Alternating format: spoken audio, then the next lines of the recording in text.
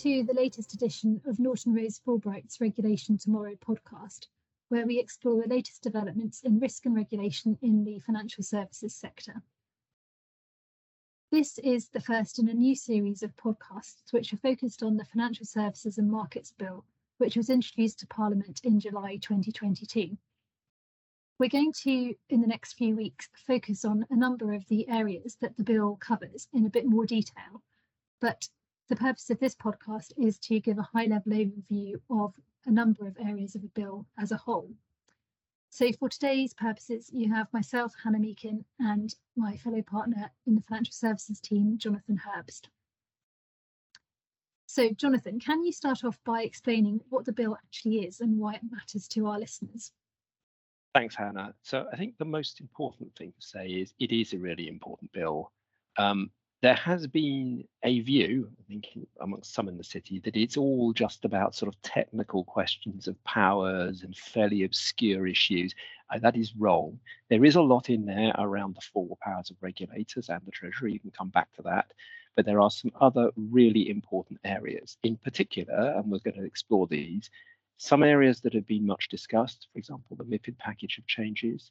Secondly, a number of new areas of regulation, and we will come back to those in a minute, but just really important depending which subsector you're in to be aware, for example, crypto and the new designated activities regime. Thirdly, some really significant new powers in relation to markets infrastructure. And fourthly, and I think this is in some ways the most difficult to get your arms around, what I would describe as a smorgasbord of very detailed changes that are dotted around, but individually and cumulatively can make a really big difference. And perhaps we'll come on in a few minutes to talk about discipline in relation to ex-authorized persons. So what I would say is, yes, it's an important bill. It's a big bill, and people will want to watch it as it goes through Parliament and as it gets implemented. Thank you, Jonathan. So just picking up on the first of those points, perhaps you could go into a bit more detail on the changes which will impact the powers of government and regulators in this area. Yeah, thanks, Hannah. Look, it's a huge subject and there's a lot in the bill, but I'm just going to pick out three very broad areas that I think everyone should be aware of. Number one, there are some significant changes to the objectives and the so-called have regard to factors that both regulators will need to take account of. Just to give a couple of examples of that, in relation to the FCA, there's the economic growth and international competitiveness secondary objectives, and the have regard to in relation to both regulators to having regard to net zero. So that's a very good example, and there are some others. I'm not going to talk about those now, but in relation to innovation and advancing the effect in relation to financial stability that apply to the PRA. But I think that's the first area to be aware of. Secondly, there are some quite significant new Treasury powers, and separate discussion we can have on another podcast around the balance between that and the regulators' powers, but some new Treasury powers, and I pick out the following ones. Number one, the ability of the Treasury to ease some of the waiver power conditions that the regulators must apply. Secondly, the requirement of the regulators to respond annually to the Treasury's recommendations. And thirdly, the so-called rule review power, which is the ability of the Treasury to require that one of the regulators to actually review a certain aspect of their rules. Now, importantly, I think there's been a slight misunderstanding. This is not a so-called power of direction in relation to a specific rule or how it's applied, but a much more broad-ranging power. But nevertheless, put all those together, that's significant. Finally, there are a couple of really significant structural changes, in particular, the enhancements to the panels and also the new panels, in particular, in relation to cost-benefit analysis. So lots to pack away there, but just I've given those as a few examples. Thank you, Jonathan. So I feel like there's been quite a build-up of discussions and consultations on certain areas of potential change in the run-up to the bill being published, in particular through the Future of Regulatory Framework review, but also a number of other important papers. Can you tell us about some of the more well-trailed areas? Well, I think the best example is actually the MiFID package of changes. And I think one of the problems with the bill, when you look at it, is it's got so many different things in. It's easy to lose sight of the big picture. And the big picture is there are some areas that have been well trailed. MiFID package of changes being a very good example to look at some of the detail on that without going into all of it. Removal of the securities trading obligation, amendments to bring the derivatives trading obligation into line with EMIR, and various other aspects of pre and post trade transparency. Effectively, the government would say is this is part of their liberalisation of MiFID. Has been trailed also in other discussions, more political discussions more recently, but all very much reflecting what's in the paper. So I think that's a very good example of something that we expected to see and is there. And so, on the other hand, are there any new areas of regulation or any areas where we have essentially additional provisions to what we had before? Yes, I think these are perhaps more exciting in some ways, and there are quite a number dotted around the bill, but I would pick up 4. Number 1, the new designated activities regime, and this comes back to a theme that I mentioned a couple of minutes ago, which is what this regime effectively does is it says if you do certain activities, then aspects of the rules will apply to you that the regulator set will apply to you, and certain powers will apply to you, even though you don't actually need to require a license. You need to get a license. Now, that's a new concept, broadly speaking, in UK regulation, and it's not entirely clear how it's going to be used. It could actually be used, and Treasury will set the perimeter for any activities that they deem to be designated activities. The example that they give is of a car manufacturer that enters into derivatives, and that there will be a power for the Treasury to actually designate that as a designated activity. So what we'll end up with on this is a sort of regulated activity perimeter, a broader designated activity perimeter, and then unregulated activities. Now, I think this is absolutely fascinating because it's, in a sense, blurring that regulated, unregulated line, which I mentioned earlier. And we'll see in a moment, there are other potential examples of that. Second area is the financial promotion gateway. That's been well trailed.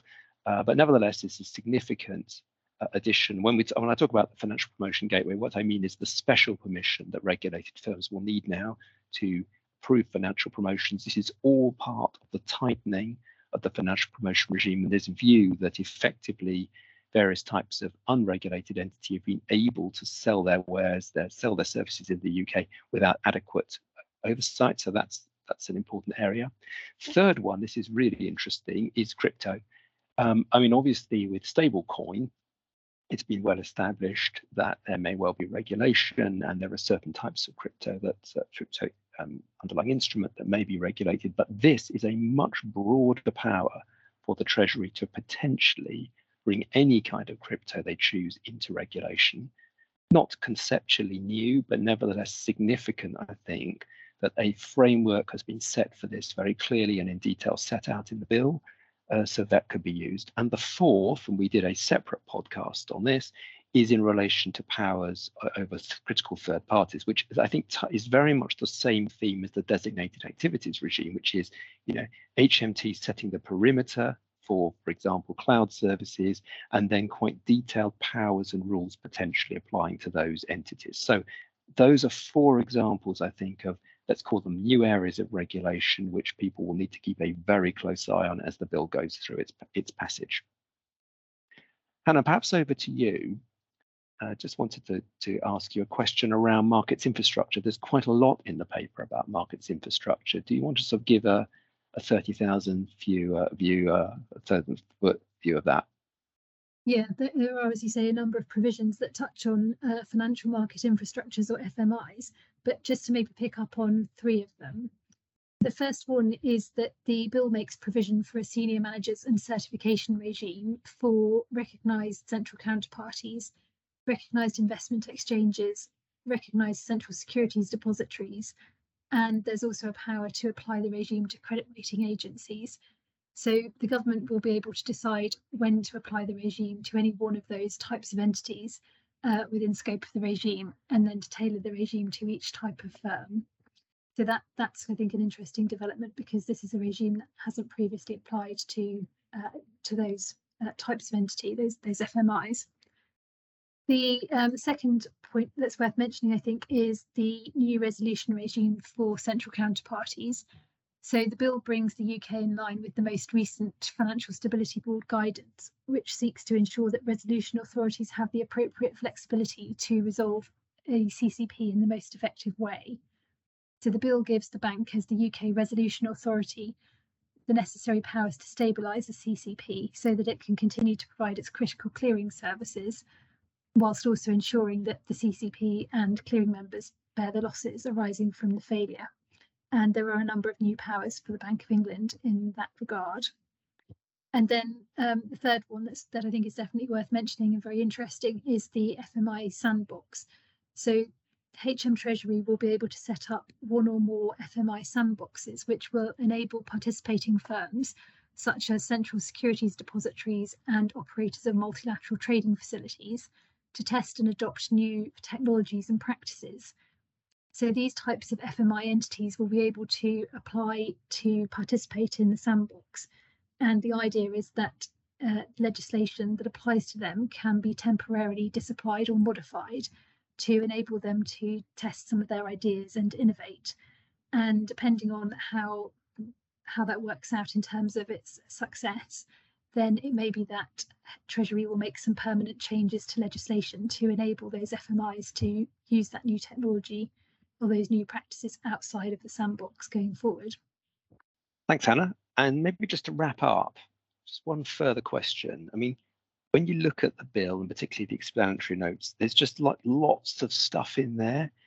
And, you know, the old motto, the devil's in the detail. Can you give a couple of examples, maybe just one or two examples of, you know, what we mean by that in the context of the bill? Yeah, absolutely. I mean, there is a huge amount of detail, as you say, but just two examples. First one, I would say kind of changing control. So currently the PRA and the FCA can approve or reject an application for a change in control, and they can also impose conditions, but they can only impose conditions where they would otherwise reject the application. And there are some situations where the evidence may not quite reach the reasonable grounds threshold needed to reject an application, but where the regulator still has significant concerns. And so this new power would enable the regulators to apply conditions to new controllers where they have concerns which affect their ability to advance their objectives, as opposed to the narrower set of existing circumstances. So that's the first one. And then the second one, I would say, is to do with disciplinary action against formally authorised persons.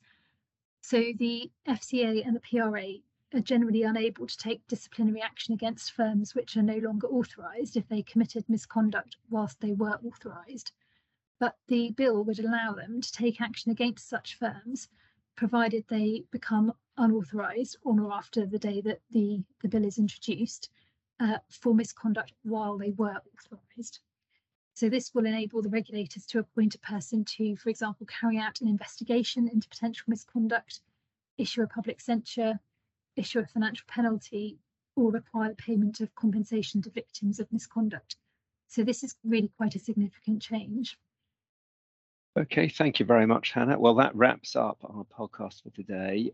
We are, as Hannah said at the beginning, going to be doing some much more detailed podcasts on specific aspects of the bill. So thank you very much, everybody, and look forward to speaking to you next time.